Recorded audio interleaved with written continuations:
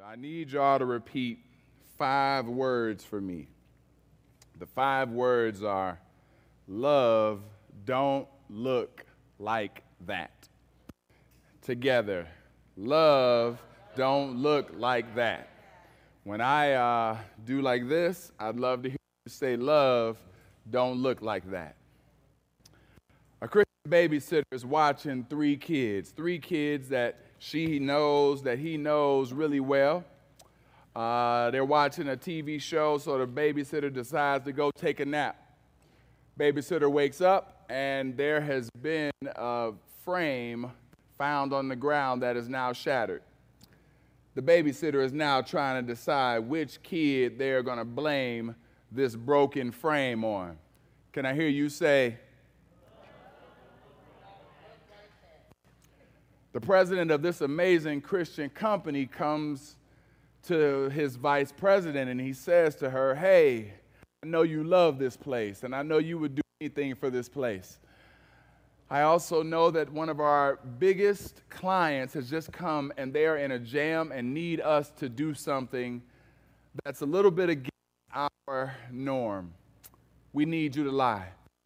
But we know because of the way you love this place and the care that you have for us that you'll be able to take care of this one." And now she's going back to go pray and ask God how she can cover her tracks because she loves this place so much. Let me hear you say, they've been dating for 2 years. He says he doesn't love Jesus or that he doesn't even believe in God, but he's cool with her believing in God and he'll support her.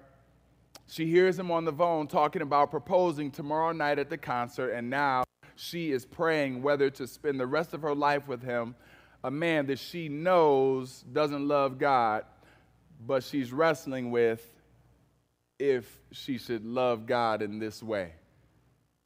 Let me hear you say,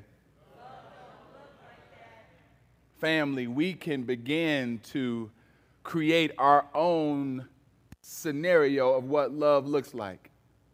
Each of those situations, unfortunately, have happened to people where people that you may know of have been in some situations where if a person uses the term love, it's almost like the trump card.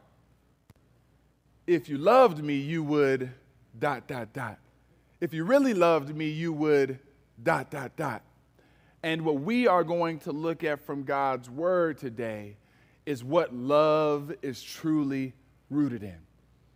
We've been going through this series in John chapter 15, our series on abiding in Christ. And if you need a Bible, please grab one, raise your hand. We'll bring you one. There's one at each door.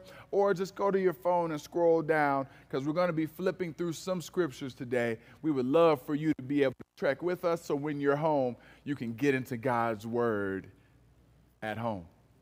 We're turning to John chapter 15. And we have been looking at this beautiful sharing that Jesus gives us. We get to understand that God is the gardener, the Father is the gardener, and Jesus Christ is the vine, and we are the branches that come off of the vine, and that we are called to abide in Christ. Dwell in Christ, cling to Christ, stay connected to Jesus.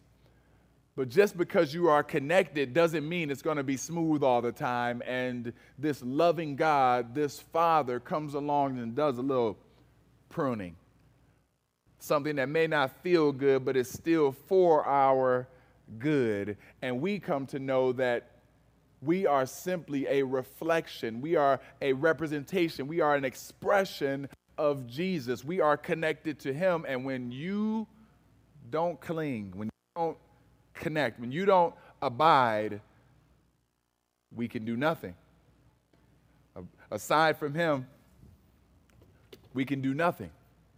And so our fruit can look like a bunch of nothing, but close to him, we can have fruit that represent him. And he says to us, align with my will, align with who I am, align with my desire and my will, and there can be some beautiful fruit that comes of it. There's beautiful joy that comes from it. And so this beautiful, clear word that Jesus is giving us, it takes place right as he's about to get prepared to go through death for our sake. It's something that he's sharing with his disciples before he's going to be leaving them. So now dive into the scriptures with me. John chapter 15, we're starting at verse 12. We're looking at 12 and 15 today. 12 through 15. It says, "This is my commandment, that you love one another as I have loved you. Greater love has no one than this, that someone may lay down his life for his friends. You are my friends if you do what I command you. No longer do I call you servants, for the servant does not know what his master is doing, but I have called you friends. For all that I have heard from my Father, I have made known to you." A few chapters earlier, Jesus has just gone through the triumphal entry. Everybody's celebrating who he is. Jesus, Jesus, Hosanna, Hosanna. And then he makes an adjustment to go from this big public proclamation to do something intimate with those that are close to him. He says, "Let me wash your feet. Let me serve you. Let me, the God of all that all things are held together in, come and wash your feet." He models great humility, and then he promises that the Holy Spirit is going to be with them to guide them through all things. And then he gives this one commandment to focus on. He says, "I want you to focus on pride." No. He says, "I want you to focus on wealth." No. "I want you to focus on serving." No. "I want you to focus on love." Coming out of such a big triumphal entry where you would think anyone singing the praises of everyone would say what you need to focus on is power. Let's overthrow this Roman government. What you need to focus on is truth-telling. Make sure everyone gets hit over the head with the gospel. He says, what you need to focus on is love. I find it interesting that this is not a diminishing of any other thing that Christians can be about, right? You can be about evangelism. You can be about missions. You can care about the unborn and be against abortion. You can be for education. You can be about dancing. You can be about so many things, but I love how the biblical writer sets your understanding of love. In 1 Corinthians chapter 13, verse 1, he says, "If I speak in tongues of men and of angels, but I have not love, I am a noisy gong or a clanging cymbal." Clanging cymbal. It's disruptive. It disrupts and stops you from being able to focus. Have you ever listened to someone, but the music was just too loud? You know, you at the restaurant, time to talk, "Girl, we don't have the kids, and I'm just so thankful that you can hear me." Okay. I try to say that I really love you. You just get to the point where you it disrupts everything around you, and try to do something without love. I've been on the receiving end of what was supposed to be a friendly, joyful experience. Someone is coming to help me. And when they came to help me, they treated me like I was beneath them. You see, there's something that love does that cuts through your small topic, evangelism, missions. If it's done without love, that will be the loudest thing that people remember. But if it's done with love, oh man, when it's done with love, people don't even remember your name. They see you in the street. "Hey, brother, you was the one that gave me that food basket that day. I don't even know, but come give me a hug." When it's done with love, it'll make the world a difference. I like here that Jesus does a little play on words with the term love. It says that you love one another as I have loved you. So you have loved one another being continuous and loved taking place once and for all by having a continuous action. So it's like if I'm hungry and I want some meal, like Jesus says, feed my sheep, that means keep hooking them up. They're going to get hungry again. Keep caring for them. They're going to be hungry again. But when he meets a woman at the well and he tells her that she won't have to thirst anymore, that her thirst will be fulfilled, that it's done, that means that he is her eternal thirst quencher, that he is the one that you find your all in, and forever his one act of love lasts an eternity. And so he plays on these words that y'all keep loving on each other, but I've loved you. I've set something in stone. I've gone to the cross for your behalf, and now you will experience a love that'll last for an eternity. But it's interesting, though, because you and I got to remember the context, right? Bible isn't made just so that you can get it handed to you and now you just go talk about Jesus. The Bible took place in a situation.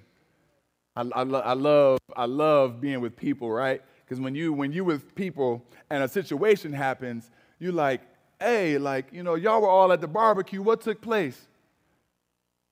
You know, when you ask what took place, you get 9 different stories, very different. Oh, well, Ray saw the UFO, and we was looking at, you know, like, you get all these stories. But I love that we have biblical writers that are testifying to one another's story, giving us validity in who Jesus is. And Jesus is writing in the context of people who were not maybe prone to love each other.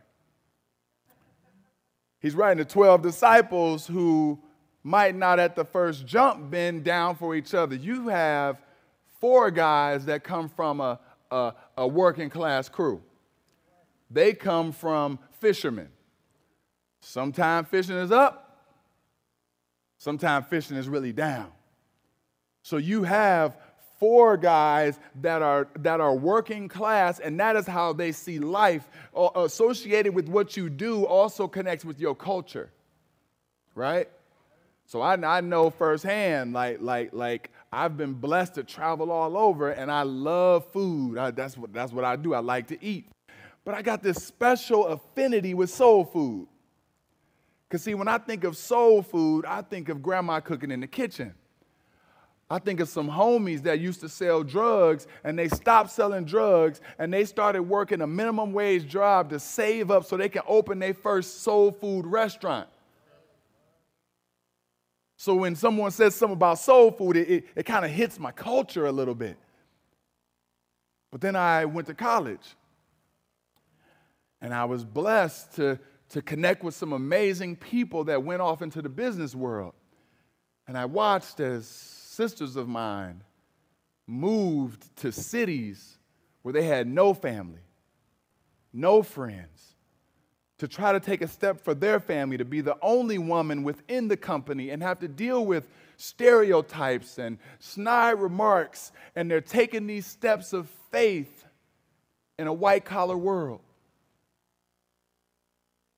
And somehow those cultures don't always seem to line up. We have here some fishermen and tax collectors. Matthew was representing the Romans. He was on the tax collector side. So now you've got opposite ends of the spectrum all together, and Jesus says, love one another.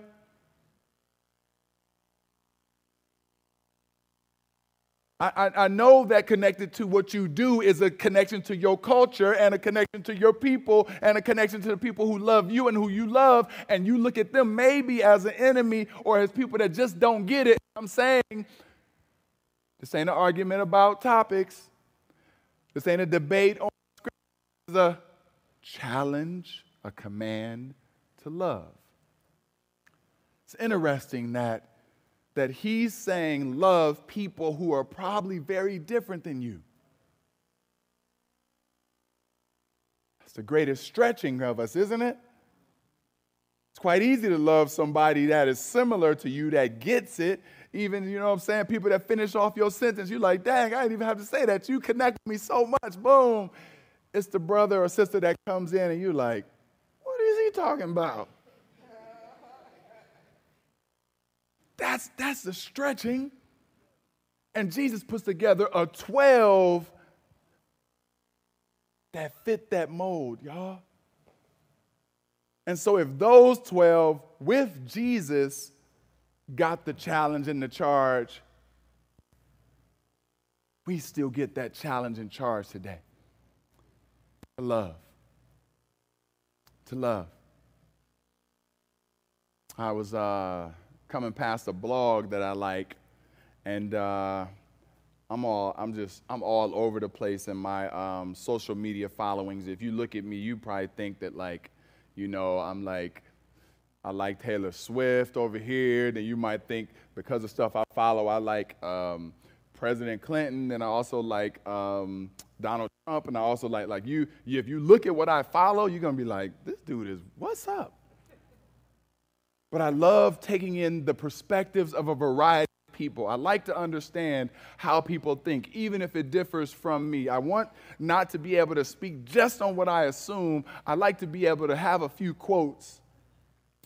But this brother or this group that invests in pastors have a blog called Man in the Mirror. And I liked one of the things they shared. It says, Christians are not responsible to go and win a cultural war. We've tried. It's been frustrating and many are angry. Yet if the last 50 years has shown us anything, it's that the more angry and polemic Christians become, the less non-Christians listen to us. If it is the will of God for us to redeem the culture, how will it happen? It won't be because we are smarter, more strategic, more articulate, more determined, better organized, more powerful, better funded, better led, have a better plan, or work harder. It won't be because we shout louder or believe we're right. If culture is to be redeemed, it will not be because we remove evil, but because we grow the kingdom of Jesus. And that, of course, will leave less soil for weeds to grow, even though Jesus said weeds will be allowed to grow beside the wheat. If we really want to redeem culture, then let's go and do what he calls us to do, to make disciples. And if making disciples is the battle plan, then what is our weapon? Jesus did not say all men will know you are my disciples if you win the cultural war.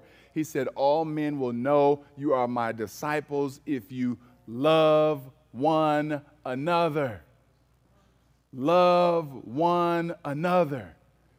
At the foundation of any discipleship, of all discipleship, is this call to love, for us to be continually loving each other based on the one act of love done at the cross by Jesus Christ. Look in verse 13. Greater love has no one than this, that someone laid down his life for his friends. I love that a guy who wrote a commentary named Brown reminds us that in our lives we've come to know real love because of what Jesus laid down for us, his life. And I think, and we see Scripture reflect this, it's quite noble if a person jumps in the way of a moving car to save a life of a friend. It's quite noble if a parent does that for their child. We admonish them and lift them up. But that person just gives you a little bit more time on your earthly life. Jesus stepped in for you and I for an eternal reality. See, it's not just so that you could go on to be a hairdresser or a doctor. He steps in on our behalf so that we can be able to celebrate his name and rejoice with all of creation forever to come. And so his death, his act of love, changes our reality. It's the definition of sacrificial love. It is the ultimate expression of it. I love that 1 John 3:16 says, "By this we know love, that he laid down his life for us, and we ought to lay down our lives for our brothers. But what's unique? What is key? What is handed from you to me is that Jesus does not try to say love is just open-ended. You see, Jesus follows the will of the Father.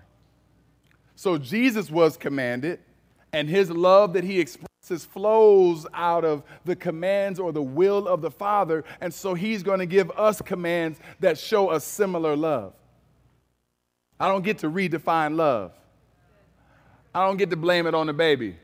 I don't know, it was all three of them did. I don't know. No, we don't get to redefine love in our own terms that benefits us, but ain't it tempting, y'all? Ain't it tempting, y'all, to redefine love in your own terms? When you stand to gain something, even if that something comes from ill will, I know, I've been there. There's been times I've gotten hookups and I didn't want to ask because I knew. Wait.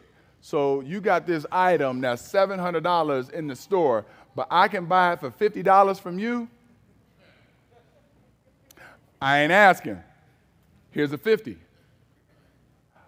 I've been that guy. But see, love.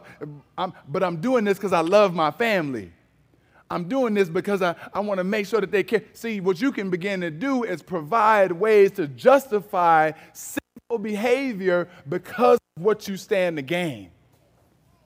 But that's the world's coolness, because the world is so cool at lying to you. The world is so cool to think that you're getting over, and the only person you end up getting over on is yourself, because God sees. God sees. And so there's a command. There's a clear command that Jesus has for us. Look with me, verse 14. It says, you are my friends if you do what I command you. No longer do I call you servants, for the servant does not know what his master is doing, but I have called you friends, for all that I have heard from my Father I have made known to you. I get triggered by this word. Whenever I hear the term servant, like as a black person, I struggle with like slavery and things of that nature. But I don't want that to steal away the beauty of what Jesus is trying to communicate. It is true that when you are a servant or when you are a slave, you are given orders. And orders are just something that you are supposed to follow. Go do this. Go do that. Go do this. But what Jesus is trying to show them is, I defined who you are. I've not given you orders. I've also provided you understanding. You see, I give to my friends understanding. I tell you why I'm doing the things I'm doing. I'm telling you why it's best for you to wait to have sex until you get married. I'm telling you why it's best for you not to consume alcohol and be drunk all the time. I'm telling you why it's good for you not to use all of your money on these things and then not be able to have stability. I'm telling you why, like, Jesus is quite clear on many things. He's saying, I'm bringing you into an understanding because you're a friend. I've had children, and sometimes in certain stages, you just say, don't touch it. Don't touch it. You just give an order. Because at that level, at that age, you can't process it. You can't wrap your mind around it. All you need to do is not touch the stove because the stove is hot. But then as children begin to mature, as people get a little older, you begin to say things like, hey, Dad's about to leave. I got something in the crock pot. We're going to have dinner tonight. If you don't get this right, dinner ain't going through. I'm lying, because I don't cook in crock pots. My wife cooks in crock pot. What I mean to say is, wifey might say, but sometimes you begin now to explain, because if you don't do what I'm asking you, I need you to understand the consequences, because it's going to set us up for failure.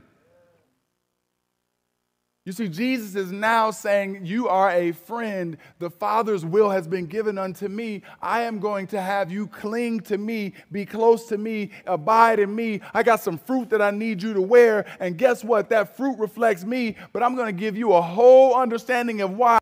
Because we are here to glorify the Father. And you glorify the Father by following my commands. So you want to love one another? Don't redefine love. Love according to my commands. Love according to the will of God. Love according to God's word. It's beautiful that God sees me in that way.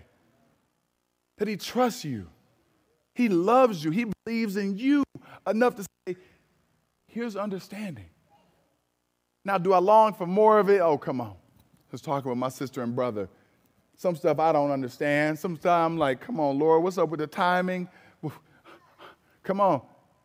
Yes, we long for understanding, but there's some stuff that he's been quite clear on. Some commandments that are pretty clear, some ways that we express love that are pretty straightforward, and then the wrestle becomes, will I submit and obey, or do I want to love people the way I want to love them? They be writing books on that, making millions, the 7 love languages and all this stuff. They just stole it from the Bible. Isn't that the wrestle? Am I going to love you the way God tells me to love? Felt it one day. I'm with one of my kids, and one of them does, I warned them, don't do this, don't do this, don't do this. Smack. Now there's the wrestle in here. Because in my heart, I'm like, you deserve it. I told you not to do it. Didn't I tell you? But that's not the love. That's not the love that God was. Look at your heart, man. You evil than a mug. This your baby. You don't even want to pick your baby up. Come here. Even though you've done wrong, come here. Even though you didn't listen, come here. You see, the love option is one where when you're with a peer, do you go into it with your hands like this, ready to fight, or do you go into it with your hands like this, open? With your children, do you go in open? Every time you go in open, it's an opportunity for you to be hurt at the heart. I get it. But now you get the understanding of the Father as he sent his son. Now you get Jesus' love for us as it was sacrificial. And he looks at each one of his children and says, don't do that again. You're going to do that. Don't do that again. Didn't I tell you? Didn't I bring you into it? Did I give you understanding? Come here. Come here. You see, we get to model the love that we receive. And the fight is choosing to be obedient. Family, I'm excited to walk with you, to be with you, to pray with you, to love with you like Jesus loves us. I'll leave you with a story that I heard as I was strolling through. This man named John Johnston shares this story, and I thought it was encouraging because it's not necessarily just two Christians, but it's a good example of love that I think we can all begin to connect with. This man named Ted Stallard undoubtedly qualifies as one of the least. Turned off by school, very sloppy in appearance, expressionless, unattractive. Even his teacher, Miss Thompson, enjoyed bearing down her red pen as she placed X's beside his many wrong answers. If only she had studied his records more carefully. His records read, first grade, Ted shows promise with his work, but has poor home situation. Second grade said Ted could do no better, or Ted could do better, but his mother is seriously ill. He receives little help from home. Third grade, Ted is a good boy, but just too serious. He's a slow learner. His mother has died this year. Fourth grade, Ted is very slow, but well-behaved. His father shows no interest in him whatsoever. Christmas arrived. The children piled elaborately wrapped gifts on their teacher's desk, and Ted brought one too. It was wrapped in a brown paper bag held together with some Scotch tape. Ms. Thompson opened each gift, and as the children crowded around to watch, out of Ted's package fell a gaudy rhinestone bracelet with half the stones missing and a bottle of cheap perfume. The children began to snicker, began to laugh, but she silenced them by splashing some of the perfume right on her wrist and letting them smell it. She put on the bracelet too. At day's end, after the other children had left, Ted came by the teacher's desk and said, "Miss Thompson, you smell just like my mother. And the bracelet looks real pretty on you too. I'm glad you like my presents." He left. Miss Thompson got down on her knees and asked God to forgive her and to change her attitude. The next day, the children were greeted by a reformed teacher, one who committed to loving each of them, especially the slow ones, especially Ted. Surprisingly, or maybe not surprisingly, Ted began to grow great and show great improvement, He actually caught up with most of the students and even passed a few. Time came and went. Ms. Thompson heard nothing from Ted for a long time. Then one day, she received this note. "Dear Ms. Thompson, I wanted you to be the first to know I'll be graduating second in my class. Love, Ted."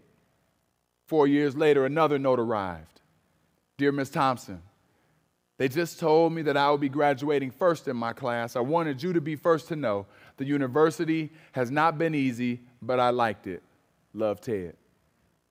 4 years later, "Dear Ms. Thompson, as of today, I'm Theodore Stallard, MD.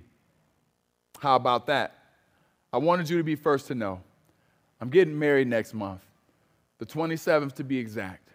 I want you to come and sit where my mother would sit if she were alive. You are the only family I have known. You are the only family I have now. My dad died last year." Ms. Thompson attended the wedding and sat where Ted's mother would have sat. The compassion she had shown that young man gave her that privilege.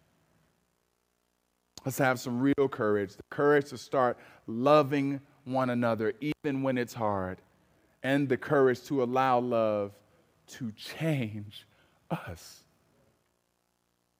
See, loving people is not just for the individual, it is also for us. And it shapes us and forms us more into who Christ would have us to be. Let's let our fruit look like that of Christ. Will you join me in prayer?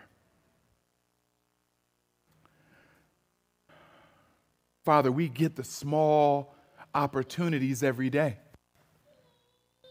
We get the opportunities to, through love, change our perspective by how we will live, by how we will care for others. We don't know how love will be received, but we get the joyous opportunity to demonstrate your love daily. Help give us the strength to do that. Help us choose your ways. God, I'm so grateful for a church body that does love one another, and we know that the world will know us by our love. But you were the one that died on the cross so we would experience love eternally, but you've challenged us, called us, commanded us to love daily, hourly, minute by minute, second by second. And we're thankful for your Spirit that resides in us and gives us the ability. We love you, Lord. It's in Jesus' name we pray. Amen. Amen. Church family, if you are a person that has yet to experience love, or it's tough for you to fathom this idea that we talk about, we come to offer it to you today. Not based on who we are, not based on our own strength, not based on our pedigree or any of the skills that we have. No, we offer you love because Jesus Christ offers himself. He gives you the opportunity to know him, to know that he loves you as you are, to know that he died for you while you were a sinner, to know that the sin which separates us from God, he says, I now see you. If you accept me into your heart, believe that I am your Lord, your Savior. If you believe that, I will separate that sin as far as the east is from the west. And then he'll place the Spirit in you to walk with you, guide you, and lead you. If you would like to have that type of love experience, then we ask you simply pray this prayer, repeat after me. God, I believe in you. I submit to your ways. I love you and want to be loved by you. I may not fully know what love is, but I'm willing to trust you. I believe you died for my sin so that I could have new life, and that you give me the Holy Spirit to lead me on this journey. It's in Jesus' name I pray. Amen. Amen.